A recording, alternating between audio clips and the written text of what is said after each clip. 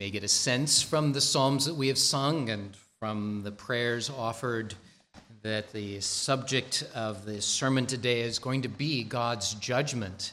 And this is true.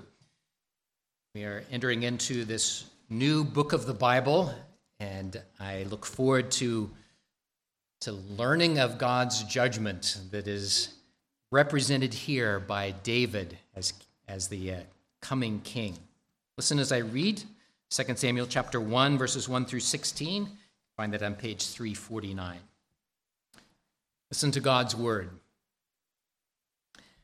Now it came to pass after the death of Saul, when David had returned from the slaughter of the Amalekites, and David had stayed 2 days in Ziklag.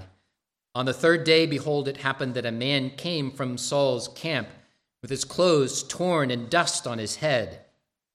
So it was when he came to David that he fell to the ground and prostrated himself.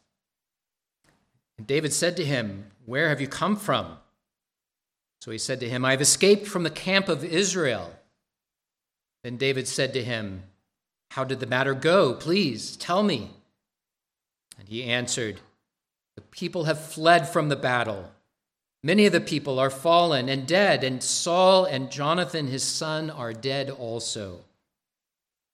So David said to the young man who told him, "How do you know that Saul and Jonathan his son are dead?"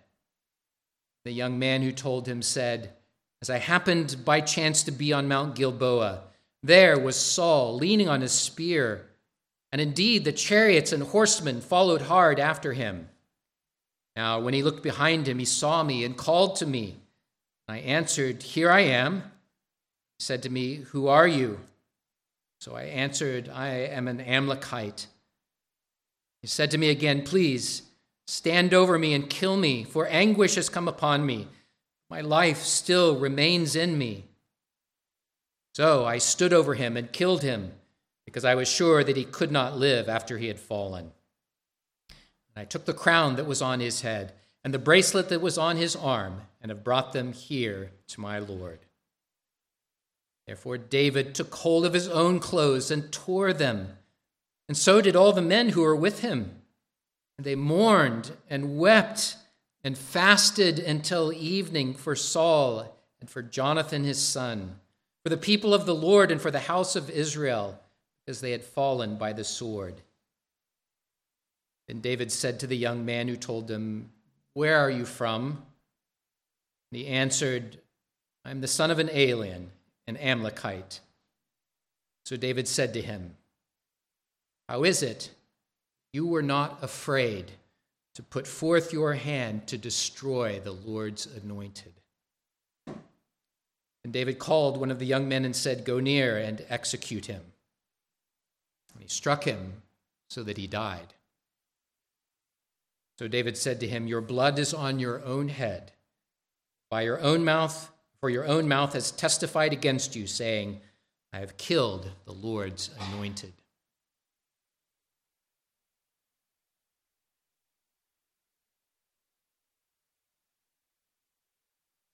King Saul is dead. You know from the previous text that he fell not by the hand of this Amalekite, but killed by his own hand. 3 of his sons fell with him in the battle as well. The enemy took their bodies and desecrated them. Brave men did go by night, reclaimed those bodies, took them back with them to the land of Israel, and buried them with some shred of honor.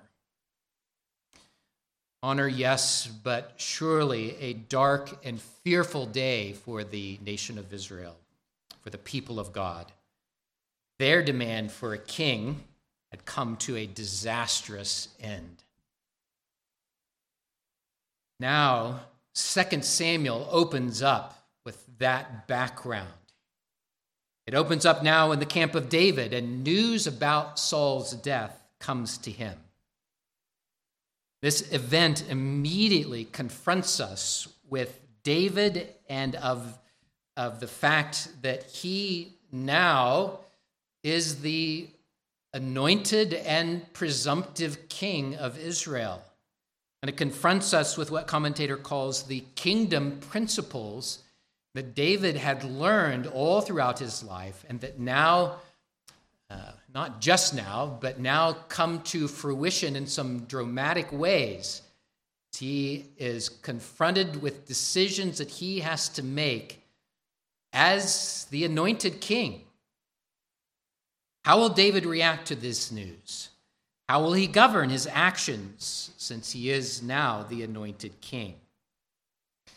Those questions will be an opportunity for us to see God's redemptive purposes being enacted even before Jesus came. But as I said last week, I want you to hear this, and I want you to read it and to meditate on it in light of the fact that the greater one than David would come.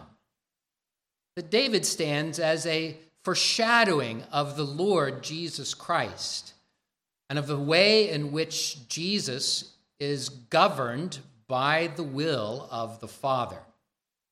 And as David shows in his decisions that he governs his life as a man and now as a king, he governs his life by God's word, so too he stands as a foreshadowing of Christ, for Jesus fulfills this perfectly.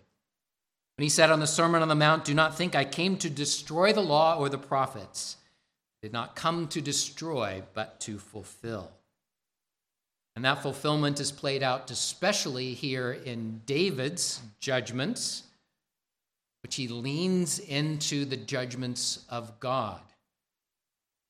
And this is going to lead us especially to see our Lord Jesus Christ, who has been invested with royal authority and the responsibility to judge the living and the dead. That confrontation will prompt us to see our own sins, heed his call to repent. So we're going to begin with David, trace that to Jesus and the gospel that he gives to us. David, first of all, leaned into God's judgment and the fact that he withheld judgment against King Saul. This isn't anything new, though, is it? How many opportunities did David have to take Saul out? We know of two particular instances that are very dramatically told to us. Once, David was hiding in a cave, and it just so happened that Saul went in there to rest alone. A perfect opportunity for David to take him out. Another time, Saul was pursuing David, and at night they were all had gone to sleep, and the guards were lax, and David and his captains sneaked in Saul's camp. They stood over him while he was asleep, and all of his guards around him were asleep. Another opportunity to kill him. And even his captain said, Look, here's our opportunities. I'll do it for you. They even gave a theological argument. Surely God has given your enemy into our hands. Let me kill him for you. Those circumstances seemed providential, didn't they? But David didn't guide his life on circumstances. He guided his decisions. He guided his life on God's word. And in this case, he understood that God had appointed Saul to be king. By the hand of his servant Samuel, the prophet, God had sent Samuel to anoint Saul to be king. He was the Lord's anointed. Because he was the Lord's anointed, that put Saul in a position of being set apart by God himself. David understood that to be a sacred position, and he honored the office of king, and so withheld judgment against him when he had many opportunities to take that into his own hands. Well, why do I bring that up now? Well, it's because this man from Amalek comes with news of Saul's death. And his news and his underlying motivation really represent the very temptation David was facing all through this experience. And it's what David had resisted up to this point. For David, too, had been anointed to be king. Saul was the anointed king. How do we bring those two together? How could a transition take place between Saul, whom God had anointed, and David, whom God had anointed as well? Well, the question is, would David wait upon the Lord, or would he think that God's plan needed a little help? And that all he needed to do was to grasp the situation that was there in front of him, take matters into his own hands to take Saul out. Amalek comes grasping after this opportunity, grasping after this chance that he saw to ingratiate himself with David. And so the Amalek comes, and in this situation, he seeks God's favor, or David's favor, perhaps even a reward. But this man didn't know David very well. Certainly didn't know the Lord.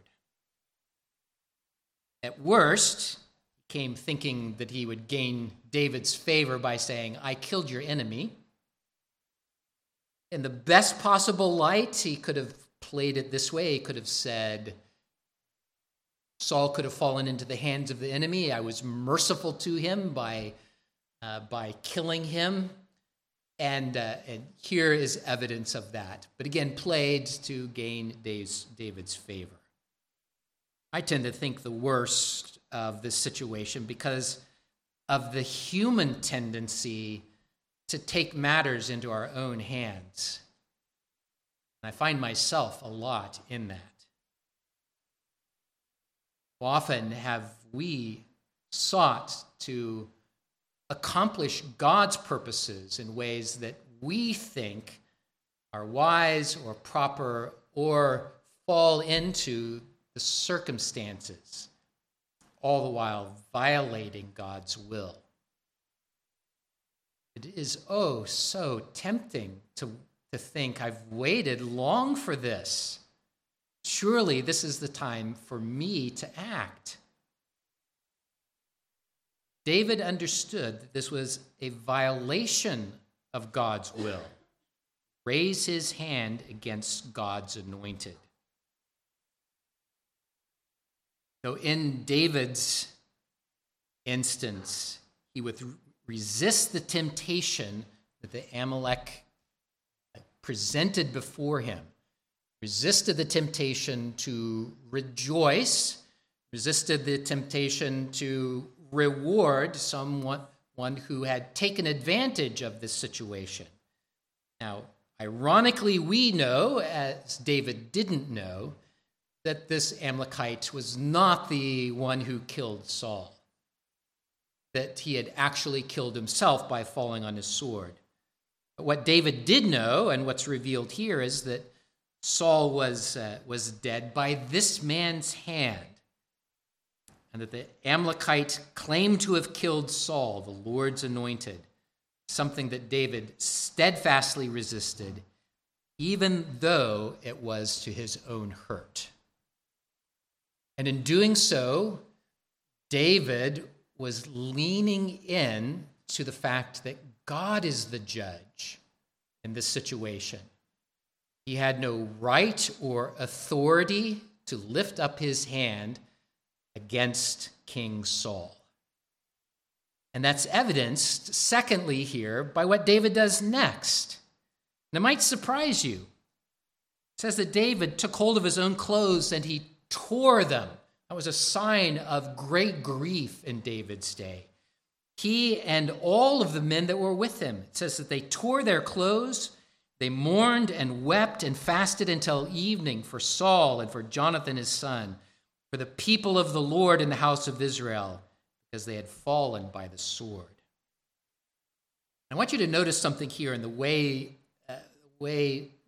the book, the narrator tells this story. There's a very Hebrew structure to the passage here that places what is most important right in the center so that it gains your attention. And right here in the center is David's mourning for King Saul and for the house of Israel. That's what is set in front of us as the most important aspect of this passage. And humanly speaking, this is very surprising, isn't it? Let's just remember what Saul had done to David. Saul had hunted him like a dog, intent on killing him. He had assembled what we might call today special forces to go and try to track him down, hunt him down, and to kill him. He had thrown his own spear at David, trying to pin him to the wall when he had an opportunity to. He sent men to kill him in his own bed while he was asleep. When he heard that a certain city of priests had given aid to David, he went and wiped out that whole village. This is what Saul had done to David. You might expect David to celebrate the death of his enemy. You know how it goes? Ding dong, the wicked king is dead. That's not what David did. He mourned. Genuinely mourned the death of Saul. You can understand his sorrow over Jonathan. His best friend had died in battle. In fact, the passage that we'll come to next week, Lord willing, is going to elaborate on that. You can understand him mourning over the death of his best friend. But Saul? Yes, Saul. And here's why. It goes back to God's anointing Saul as king.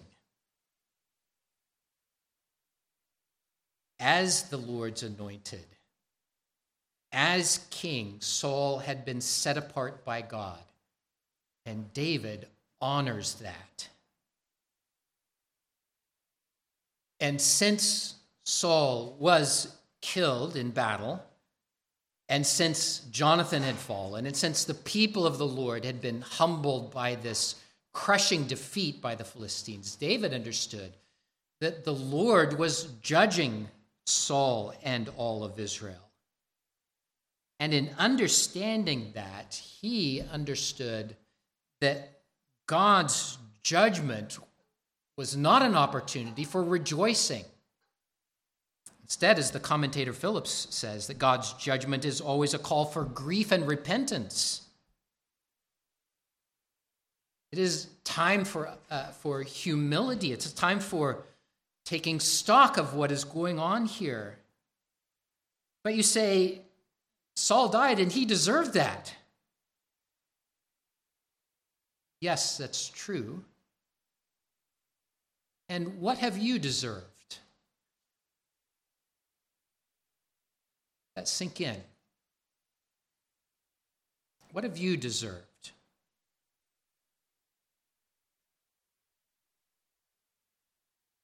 David, at his reaction, falls in line with his conviction, was that the Lord was judge, that he was not. So he would not assume the right to execute judgment on Saul. And when that judgment fell, he grieved over that, understanding the judgment of God being displayed. And in this, David foreshadows Jesus. Think about what I read earlier from Luke 13. For some that came to tell Jesus about tragic events that had happened. And it doesn't tell why, but you can read into Jesus' answer that they came seemingly clothed in some pride or self-righteousness and asking Jesus to speak to the horrible deaths of these Galileans that had been taken and killed and their bloods mixed in sacrifice. What an awful way to die, filled with both physical pain and spiritual desecration. And then there are these people from Siloam whom a tower had collapsed on. And you could say, well, look at this. It must be the hand of God against those sinners. But Jesus answered them in this way. Do you suppose that these Galileans were worse sinners than all other Galileans because they suffered such things? I tell you, no. But unless you repent, you will all likewise perish. He uses that situation to confront those who are also sinners, to point them to the only way of redemption, and point out the fact that by justice we all deserve the judgment of God against us. As he speaks in this way, Jesus exposes our tendency to self-righteousness. They got what they deserved, and when we say that, we are identifying ourselves as somehow not deserving the same. They got what they deserved, yes. But I tell you, unless you repent, you all will likewise perish. David mourned for Saul. He mourned for the state of God's people. Judgment had fallen on more than just Saul. The whole nation was suffering in this. David wept and fasted over this. David was once again in line of making his steps walk in a path that follow God. Understanding that the judgment of the Lord was a time for repentance, of crying out to the Lord for forgiveness. And he has, in this way, showed an allegiance to God that is going to lead him through the rest of his kingship and the rest of his life. An allegiance that recognizes that God alone is the righteous judge. Let me pause and just apply that to ourselves again. Because as you consider your own guilt, you consider your own deserved punishment, pray that you would not try to brush that aside by looking at others that are worse off than you, but instead acknowledge who you are in God's eyes. Humble yourself under the mighty hand of God with tears and repentance, with fasting and crying out to him that he would forgive. And even as you consider the state of God's people, don't just moan about those that are wayward and those that are oppressing, but instead weep and fast and pray for us, for them, for you. God would show you mercy. Which leads us to David's third and final demonstration of leaning into God's judgment. Having mourned, David returns to the Amalekite and says, How was it that you were not afraid to lift up your hand to destroy the Lord's anointed? There is the kingdom principle in a nutshell, isn't it? This is what was governing David through his life. The Lord had anointed Saul as king. Saying it again, aren't I? Because this is important. God had set him apart to serve. David would not lift up his hand against him. To do so would be sacrilege. the punishment for that sacrilege would be death.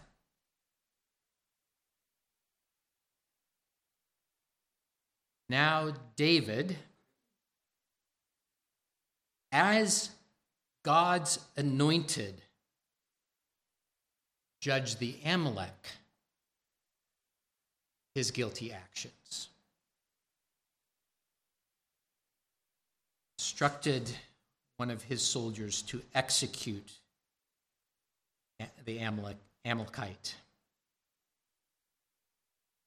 Again, ironically, David was acting on what he knew. This man confessed to killing King Saul. David said, "Your blood is on your own head, for you have testified that you have killed the Lord's anointed."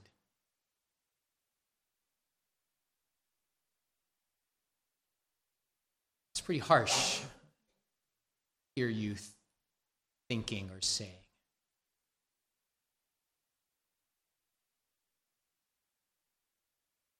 Do you recognize the holiness of God and his judgments at work here? Because David did. David recognized that the hand of God through Samuel had anointed Saul. David feared God. He said, "Weren't you afraid to kill Saul?" This is the right kind of fear. David saw what the Lord was doing and honored, as I've said, at least the office. And it didn't change that Saul was his enemy, and he laments that, and he cries out to God for deliverance. But over and over again, David honored the king, and in so doing honored God. One other commentator puts it this way: if we think David's death sentence on the Amalekite was excessive or harsh, we fail to realize how holy is the anointed king of God's people. Moreover, we forget that in God's judgment, wages of sin is death.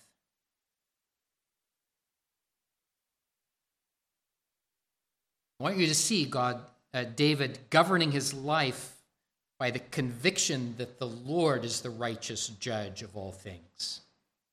So that did teach him to restrain his desire to take matters into his own hands against Saul, but it also instructed him about his responsibility now to pronounce the judgment of God against this man and to follow through to the end. Once more, David foreshadows Jesus Christ, because David did indeed act as king, pronouncing judgment, because the king has been invested with this responsibility to carry out justice. The king has. And as David was looking at Saul, Saul was the king. It wasn't his right to do that.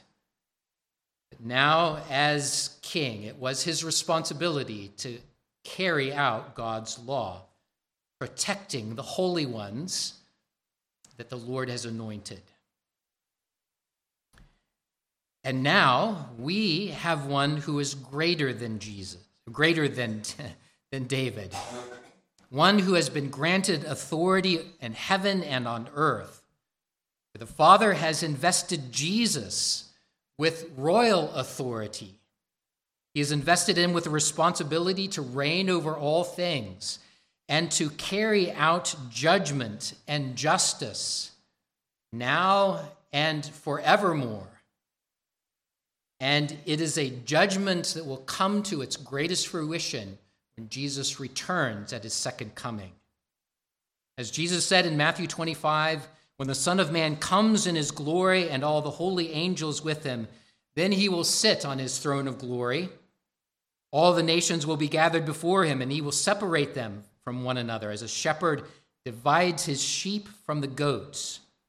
He goes on and he tells how some will be gathered in to receive a kingdom of everlasting life prepared by God for them from the foundation of the world. And the rest will be gathered up as well, but they will be gathered up for an everlasting judgment. The language of Jesus to be cursed and cast into the everlasting fire of hell, prepared for the devil and his angels. And these will go away, said Jesus, into everlasting punishment, but the righteous into everlasting life. What I would have you see from David is that he exemplifies God's judgment, not his own, God's judgment. Surely the God of all the earth will indeed judge righteously. God's judgments are awesome. They are frightening. And they should sound a warning, for the wages of sin are death, even as death came upon this Amalekite. But the death that Jesus warns of is the everlasting death of hell, the everlasting fire of judgment that comes on all those who reject him. For the wages of sin is indeed death. But the free gift of God is eternal life in Christ Jesus our Lord. This is the gospel. This is what Jesus came to give to us. David's judgment points to God's eternal judgments. And what David's judgment presses upon us is, will you take heed of that warning of the judgment to come? Will you flee the wrath that is God's righteous wrath against all unrighteousness? And flee to Jesus Christ. Plead for mercy from him. For God, who is rich in mercy, has provided a Savior, Jesus Christ, so that you might be saved by faith in him. There is a way of deliverance. That way of deliverance is to repent of your sins, to come to Jesus Christ, to find mercy in him. Pray that you too would mourn over your own sin, that you would come to the Lord to find mercy, knowing that he has promised to give mercy to all that would come to him by faith. Let's bow and pray to our great King. Lord God, there are so many times that I find myself trying to clothe myself in righteousness of my own making. I find myself trying to take matters into my own hands, to try to work things out the way I think they ought to work out. And I find myself rejoicing over the downfall of others around me. I'm convicted, O Lord, by a passage like this that understands that your judgment is an opportunity, is a call to grieving and repentance myself. So, Lord, I pray that the warning of David's judgment as he leans into your judgment, pray that that warning would be taken to heart by each of us, that daily we would preach that gospel to ourselves, that we are not saved by our own righteousness, we're saved by the mercy of God in Jesus Christ. Pray, O Lord, that we would cast ourselves on that mercy each and every day. Lord, you are a righteous judge. You are also a merciful Savior. So we thank you for that Savior, Jesus Christ. In his name we pray. Amen.